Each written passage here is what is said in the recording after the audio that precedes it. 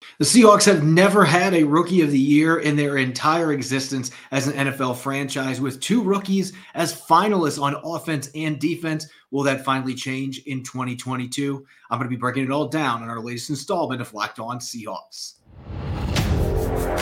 You are Locked On Seahawks, your daily Seattle Seahawks podcast. Part of the Locked On Podcast Network, your team every day.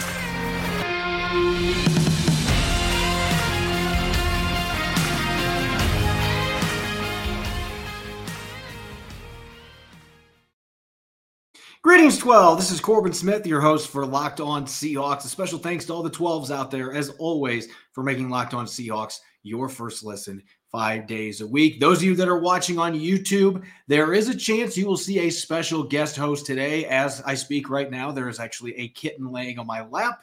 I tried to lock her out. That didn't necessarily work well, so she's going to be along for the ride. Hopefully she'll be quiet throughout the entire show, but she may have some input on some Seahawks-related topics. Going to be diving into the Rookie of the Year race on offense and defense. The Seahawks have a finalist on both sides of the ball. Did either player have a chance to win the award, become the first Seahawk ever to be named Rookie of the Year? Plus, taking a look at what other quarterback options the Seahawks might be exploring behind the scenes, while also working on re-signing Geno Smith. And wrapping up the show, taking a look at our first position group in review, the safety group, handing out grades and taking a look at the 2022 season for that position group. This episode is brought your way by Prize Picks. Prize Picks is daily fantasy made easy. Pick 2 to 5 players. If they score more or less than their Prize Picks projection, you can win up to 10 times your money on your entry. First-time users can receive a 100% instant deposit match up to $100 with the promo code Locked On. That's prizepicks.com.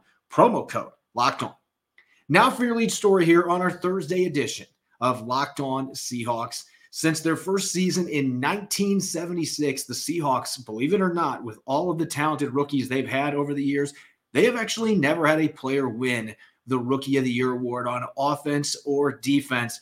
There's a chance that that could change, and maybe in both offense and defense this season, with Ken Walker III and Tariq Woolen both being announced as finalists for the 2022 Rookie of the Year award on offense and defense. It would obviously be a historic season for the Seahawks if either one of these players won. If both of them win, that'd be pretty spectacular, considering they hadn't even had one player since 1976 win this award. So what I'm going to be doing here, taking a close look at the 3 finalists and whether or not the Seahawks candidate has a chance to win on offense and defense. And let's start on the offensive side of the football.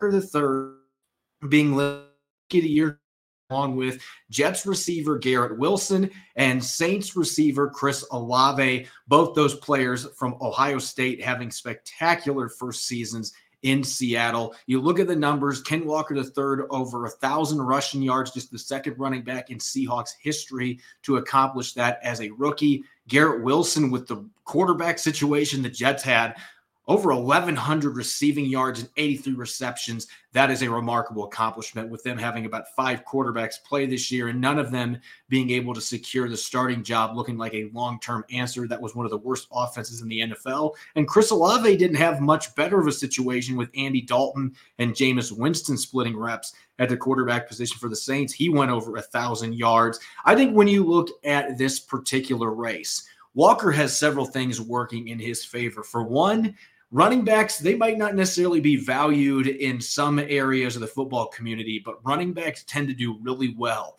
in Rookie of the Year balloting. And typically players that come into the league in the running back position, they're more ready to hit the ground running, figuratively and literally. And Walker was able to do that once he got his chance with Rashad Penny going down in week 5. He became the starter. And so he rushed for over 1,000 yards, not starting the first 4 games in the season, and he missed a game in the second half of the season as well. The fact that he scored 9 touchdowns, that certainly helps his cause too. And I think it's also worth noting, if you watch Seahawks games closely, this offensive line in some aspects was better than I anticipated they were going to be. The pass protection dwindled a little bit in the second half, and then kind of hit a relapse in a good way in the final few games, where they were able to get back to what they were doing early in the season.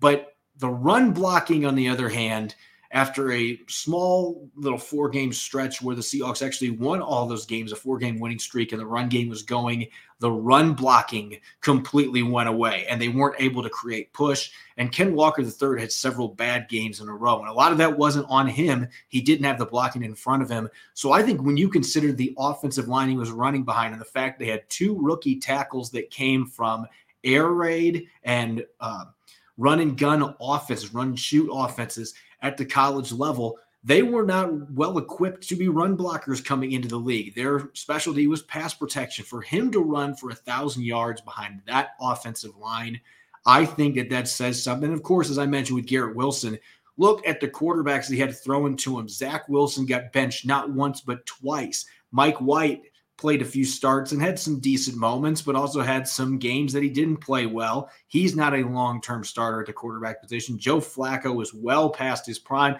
And Chris Streveler, he is a running quarterback that was on the practice squad most of the year. So you look at the quarterbacks that he had throwing to him, for him to have over 80 receptions, over 1,100 receiving yards, that is quite an accomplishment too. So if I had to order this out, I would say Olave would finish in 3rd in my voting here, and then I would have Garrett Wilson number 2. I think that Ken Walker III has a very good chance to win this award because of the 1,000 yards rushing, and he didn't even start the first 4 games of the season. He missed a game later in the year, and to do it behind the offensive line that he did, I think is an incredible accomplishment. The 9 touchdowns is really the difference maker to me compared to Garrett Wilson, who only found the end zone 4 times. So I could see this being a very close race, but I think that Ken Walker III has the inside track for that award, and he, again, would be the first offensive player in Seahawks history to win Rookie of the Year. On defense, we've gone through this a few times, and a few weeks ago, I had an interesting take on this that, and I still agree with this to an extent. Impact plays are what win these awards, and Tariq Woolen, with his league-leading 6 interceptions, that still stands out when you compare it to Sauce Gardner and Aiden Hutchinson, the 2 other finalists for this award. But Sauce Gardner had more tackles, 18 pass breakups. So he got his hands on the football a lot. And the more that I have thought about this, and I think part of this also boils down to what Tariq Woolen did in the last couple games of the season. I didn't think that he had a great finish to the year. And I'm not going to consider the wild card game for this Rookie of the Year award. I think it's a regular season award. That was his worst game of the season. San Francisco was able to take advantage of him with dig routes, and really they were scheming things up to beat Seattle's cover 3 defense, and they did it frequently, with Tariq Woolen unfortunately being on the receiving end where he was in trail to Brandon Ayuk several times. That game is not weighing in my mind.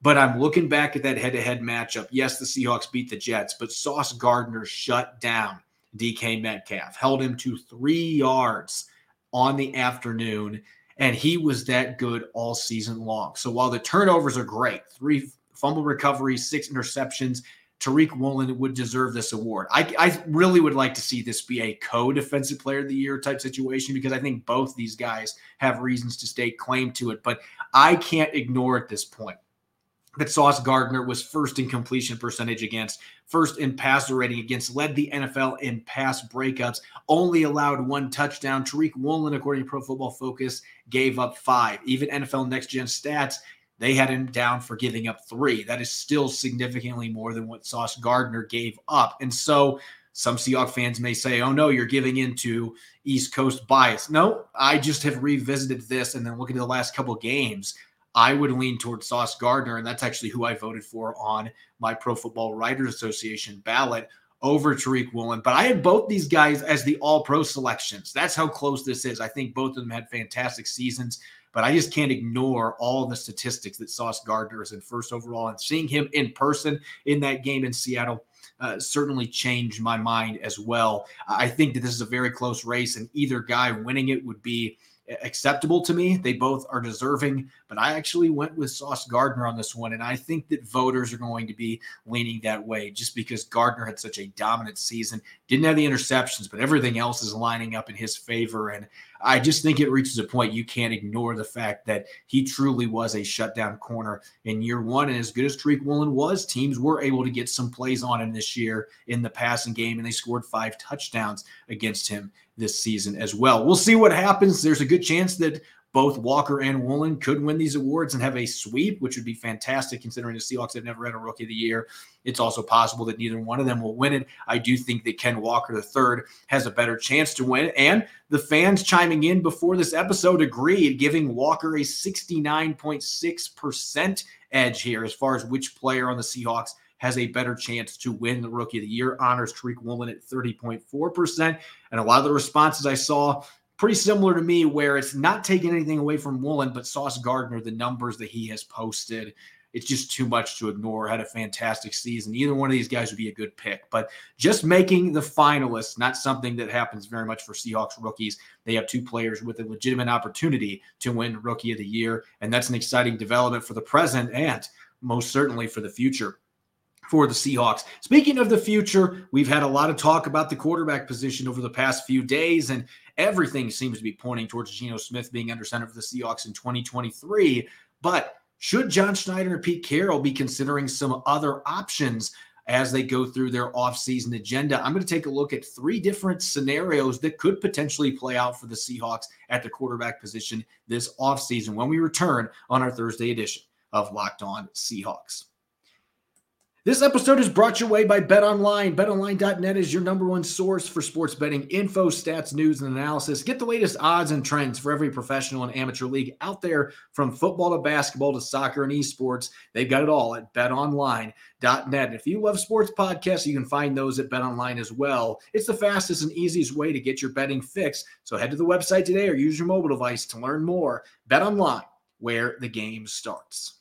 You're listening to the Thursday edition of Locked On Seahawks. Glad to have you on board, all the 12s, whether it's your first time listening or you are a regular listener. We greatly appreciate your support. And for your second listen, don't forget to check out the Locked On NFL podcast to get your daily conversations on the biggest NFL stories, plus in-depth analysis on the biggest games with NFL key predictions every Friday and Monday. Local insiders cover the weekend with game-to-game episodes. Locked On NFL is available on the YouTube app as well as other places that you listen to podcasts. You look back this week, Seahawks officially in off-season mode, and Pete Carroll and Geno Smith, they made their intentions very clear. From Carroll's standpoint, he said that Geno Smith is a Seahawks guy and that he's a big part of the reason they're so optimistic about the future. And as for Geno Smith, after the wild card loss to the 49ers on Saturday, made it clear he wanted to finish his career in Seattle, and he feels like he owes the city and the team for sticking with him and having faith in him. Everything is pointing towards Geno Smith being the quarterback of the Seahawks. And I think when it's all said and done, that's what's going to happen, at least in 2023. Geno Smith is going to be under center. He's going to be starting again. He has earned a lucrative contract after making the Pro Bowl last year, one of the top 5 quarterbacks in the NFL and a lot of significant statistics. And that was on a team that wasn't supposed to win very many games. Again, it was a storybook season for Geno Smith. But when you look at where the Seahawks are at right now, they've got a very nice foundation with this 2022 draft class. They've got 4 picks in the top 60 coming up in the 2023 NFL draft. This is a young team that is built to be contending for a Super Bowl with a few more pieces. And with those high draft picks, it creates an opportunity the Seahawks have not had during the John Schneider, Pete Carroll era. That's to go out and get a young quarterback. And with what they did this past season, maybe John Schneider and Pete Carroll are having some discussions about putting Drew Lock back under center and seeing if they can run it back again with a cheaper quarterback. There's a lot of things that I expect are going to be kicked around behind the scenes. Again, I think that Geno Smith is the quarterback of this football team, but the Seahawks, they deploy this always compete philosophy. They are not living up to their philosophy if they're not looking into other alternatives here, given the state of the team and believing that they're just getting started. If you can find something that's a better fit at quarterback while retooling the rest of your roster to contend, you have to look into those things. And so I want to discuss just 3 options that the Seahawks have if they decide to move on without Geno Smith. And I don't think that it is 100% in the books that Geno Smith is going to be here. Again, I think he will be the starter, but I could see something crazy happening. Again, Pete Carroll and John Schneider, they think outside the box.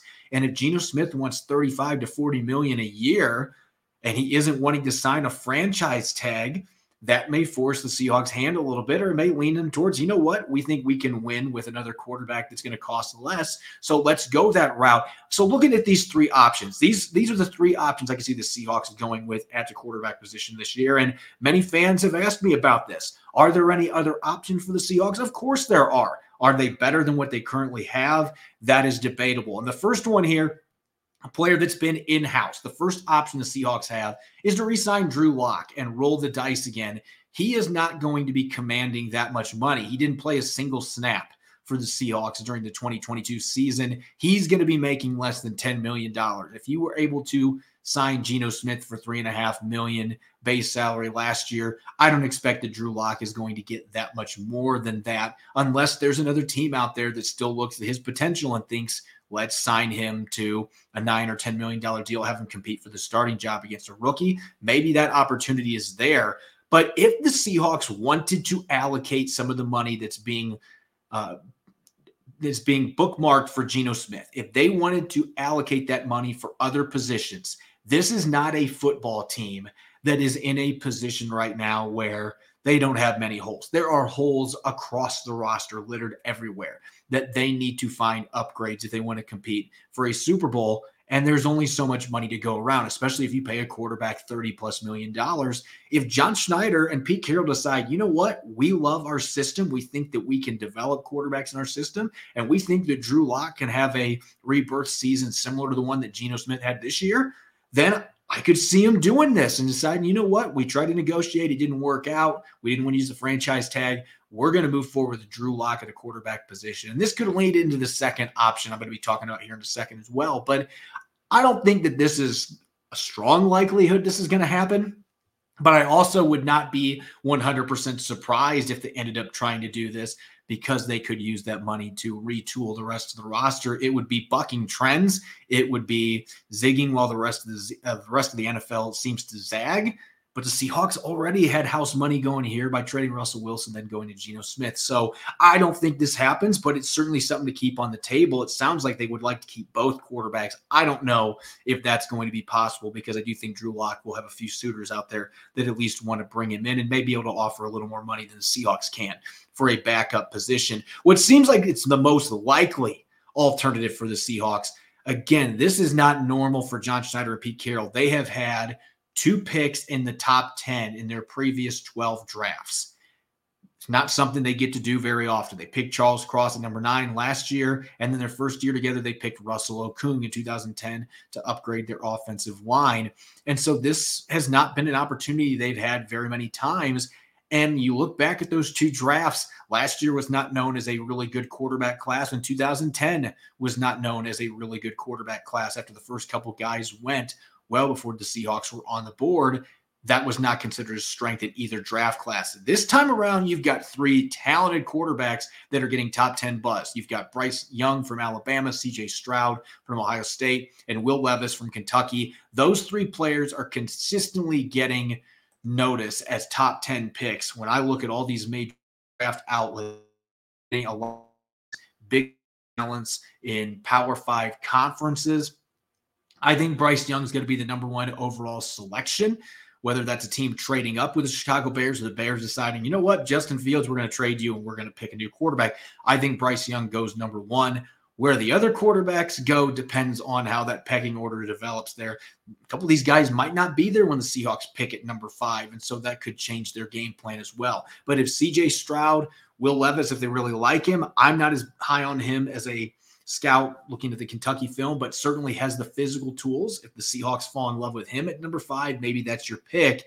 And they also have pick number 20. So maybe a player like Anthony Richardson from Florida, if he's still there, high ceiling, but very raw player that I thought might stay another year. He has declared for the draft. If he's there at number 20, the Seahawks may not be able to resist. Hendon Hooker from Tennessee is coming off an ACL tear. He's an old rookie too. He's 25 already, but clearly a big-time talent. If they wanted to take him in the second round, that's a possibility. So this is probably the most likely scenario here. Geno Smith getting re-signed and one of these quarterbacks being picked. But if they take one of the top 5, they will already have made their decision on Geno Smith before that point anyway. If they decide we're going to move on, it's too expensive for us, and they pick a quarterback at number 5, there's a real chance whoever they pick there could be playing right away on day one. Maybe they have Drew Lock and a rookie together on the roster, and Lock gets a chance to compete again against an incoming rookie. But that would be an interesting scenario there, because on one hand, you like the quarterback you have, but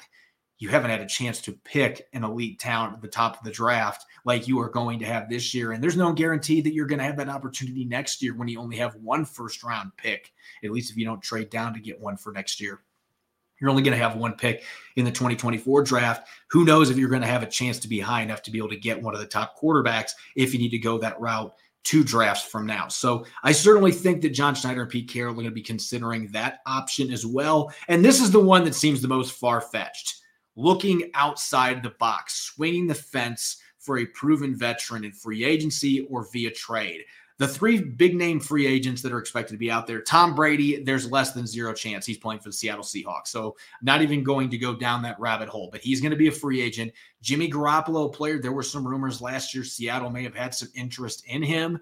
Weren't going to be trading with the 49ers within division. He's going to be hitting the market. And Derek Carr, his days with the Raiders are done. And I think Derek Carr is a pretty solid quarterback that is going to be able to help some teams out there. Going to be an upgrade. Would he be an upgrade over Geno Smith? That, I think, is debatable. But all 3 of those players are probably going to be in that similar price range to what Geno Smith is going to be asking for. If they think that that player is a little better than Geno Smith, then maybe they could consider this. I think that's a long shot. And following Richard Sherman's advice, of course, you could call the Baltimore Ravens and see about Lamar Jackson, but that is another one that feels like it's less than 0% that that's going to happen. You'd have to have both Geno Smith and Lamar Jackson signing their franchise tags. There's going to be other picks included. They're not going to be doing a straight swap. The Seahawks are going to have to give picks with Geno Smith to the Baltimore Ravens. And then you have to turn around and give Lamar Jackson a contract that's probably going to be around $50 million per year. And he's reportedly wanting a fully guaranteed deal. This seems like a lot of red flags that John Schneider and Pete Carroll don't want to deal with for an ascending football team, though I would make the argument that he is the one quarterback on this list at this stage of his career. Only 26 years old, an MVP a couple of years ago, has never had the receiving core he would have in Seattle. He would be the one player on here that I think would be the clear and obvious upgrade over Geno Smith compared to the other veterans on there. So John Schneider likes bold moves. If he wanted to make a few phone calls there and something came into fruition, maybe Richard Sherman is a prophet and doesn't know it. But I would be stunned if this happens. It seems least unlikely of these 3 options that they're going to be going to free agency for another older quarterback like a Derek Carr, Jimmy Garoppolo, or making a blockbuster trade for Lamar Jackson 1 year after they did the opposite, sending Russell Wilson to the Denver Broncos. Most likely, Geno Smith is going to be the guy, but they're not doing their due diligence if they're not looking into all these opportunities. And depending on what Geno Smith's asking price is, their plans could certainly change in coming weeks. If negotiations don't go well, they could look into other options. And there certainly are some good players in the free agent market at the quarterback position. And this is an intriguing quarterback class in the draft as well. So they've got alternatives. They're not doing themselves any favors if they're not looking into all these different avenues. And they could potentially still have Geno on the roster and draft a quarterback as well. Those 2 things don't have to be exclusive. Coming up next here, we're going to start our positional grades on the defensive side of the football today. Going to be looking at safety, dishing out grades, what went right, what went wrong, and of course, looking at a future prognosis of that position heading into the 2023 offseason. You're listening to the Locked On Seahawks podcast. This episode is brought to you by Built Bar. If you're looking for a delicious treat, but don't want all the fat and calories, then you got to try a Built Bar. We just got through the holidays, and I know my goal is to eat a little healthier this year. If you're like me, when you want to eat healthier but don't want to compromise taste, then I've got the thing for you. You got to try Built Bars. With Built Bars, health is actually tasty. Seriously, they're so delicious, you won't think they're good for you. It's perfect for your New Year's resolution. And what makes them so good is they're covered in 100% real chocolate in amazing flavors like churro, peanut butter brownie, coconut almond. I'm not sure how Built does it, but these bars taste like candy bars while having amazing macros. Only 130 calories and 4 grams of sugar with a whopping 17 grams of protein. Now you don't have to wait around to get a box in the mail either. For years, We've been talking about ordering your Built Bars at Built.com. Now you can get them at your local Walmart or your Sam's Club. That's right. Head to the nearest Walmart today, walk to the pharmacy section, and grab yourself a box of Built Bars. You can pick up a 4-bar box of cookies and cream, double chocolate, or coconut puffs. And if you're close to a Sam's Club, run in and grab a 13-bar box with our hit flavors, brownie batter and churro. You can thank me later. You're listening to the Locked On Seahawks podcast, Thursday edition. I'm your host, Corbin Smith. Glad as always to have all the 12s out there making Locked On Seahawks your first listen 5 days a week. We greatly appreciate it. As we go into off-season mode over the course of the next several weeks, going to be breaking down individual position groups and handing out a final year-end report card. And since I just talked Geno Smith and we've talked quarterback position a lot the last few weeks, we're actually going to start on the defensive side with one of the position groups that sometimes gets coined as the quarterback of the defense, and that is the safety position. And the Seahawks entered 2022 with incredibly high expectations. Jamal Adams, coming back from shoulder surgery, looked great in training camp. Quandre Diggs fully recovered from a broken leg. New 3-year, $40 million contract in tow. Ryan Neal returning. Josh Jones had a great training camp. This looked like potentially the best safety group in the entire NFL, not just the starters, but the depth that they had with two guys that looked like they could start for a number of teams elsewhere. This looked to maybe be the strongest position on Seattle's roster group. Unfortunately, group had something happen that they didn't anticipate in week 1. And so I think we got to look at what went wrong first for this unit. Injury struck the Seahawks. Jamal Adams tearing his quad tendon in the first quarter of the season opener. He's done for the season. Who knows what his status looks like going towards 2023. Sounds like he's still got a long road to recovery ahead of him. Ryan Neal missed 3 games at the end of the year. Josh Jones, more than half the season, was on injured reserve with a hamstring issue. So injuries were really a problem for the Seahawks at safety. They also left a lot of tackles on the field with 34 missed tackles. And Quandre Diggs, as great of a finish as he had to this season, he dropped 4 interceptions this year, uncharacteristic of him, one of the best ball hawks in the NFL. For him to have that many interceptions in his grasp or bounce off of his chest, that's just out of character. And that really summed up the first part of the season for him. He just didn't look like the Quandre Diggs we were accustomed to seeing. He was missing a lot of tackles, missing opportunities to make interceptions. He turned up his game late in the season, though. And I think that's a big point here when we're looking at what went right for the Seahawks at safety this year. Quandre Diggs returned to the borderline all-pro that we are used and accustomed to seeing on the field. He was hawking the football. He was making big hits as a run defender. He only gave up 10 receptions this entire season. And so you could make a really strong argument that he was one of the top 4 or 5 safeties in the NFL this year, even with his first half falling flat of expectations. And I think some of that simply was the injury he was coming back from. He was trying to get his confidence back. He admitted he was playing hesitant at times, still made a 3rd straight Pro Bowl, still got some All-Pro votes. And speaking of All-Pro votes, Ryan Neal, that's the other thing that went right for the Seahawks team. There are not many teams that could have survived Jamal Adams going down to week 1 and missing the entire season. The Seahawks luckily had Ryan Neal available, and in his own right, he emerged as a legitimate all-pro talent. You look at the numbers that he put up per Pro Football Focus. He led the NFL for safeties with 6 pass breakups. He had a sack. He forced 2 fumbles, had a couple of tackles for loss as well. So he definitely put himself in a position where he could be an all-pro candidate, got 12 points total from voters and just narrowly missed out earning his first all-pro selection. So for him to do that, for him to be able to come through like that when Jamal Adams was out for the entire season, that was a huge boost for the Seattle Seahawks going through this season and eventually making the playoffs. So for that reason, I'm going to give the position group a B+. It could have been worse when you lose Jamal Adams for the season in week 1. And you have a player like Quandre Diggs that's normally an elite free safety, and he's not playing at his typical level early in the season. For them to weather those storms, for Diggs to finish the year strong, for Ryan Neal to play at a borderline all-pro level in place of Jamal Adams. And then you have players like Jonathan Abram who come in late in the season, and he gave them some good snaps down the stretch to help them make the playoffs. Teez Tabor, you can say the same thing about. They were able to make up for those injuries. They played well down the stretch. And so even though they weren't quite as good as we anticipated they were going to be, and not having Jamal Adams out there was a buzzkill for this defense, this was still a strength for this football team. They struggled defending the run. Some of that was on the safeties not being able to come up and make tackles. But if you're asking your safeties to do that much, usually there are much bigger problems in your defense. And this group created turnovers. They made things happen up in the box. Quandre Diggs got involved a few times as a blitzer, as did Ryan Neal. So there's a lot to like about this group. And I think from a future standpoint, this is still a positional group that is poised to be one of the biggest strengths for the Seahawks next year. Of course, the big question mark is going to be what's next for Jamal Adams. We don't know what he's going to look like when he returns to the field. How much is the quad tendon injury going to impact his athleticism, the way that he moves on the field? Some guys coming back from this injury do just fine, and other ones, it can be a career-wrecking injury. So we'll see what it looks like. They are not going to rush him back. He may not even be out on the field when training camp starts in late July.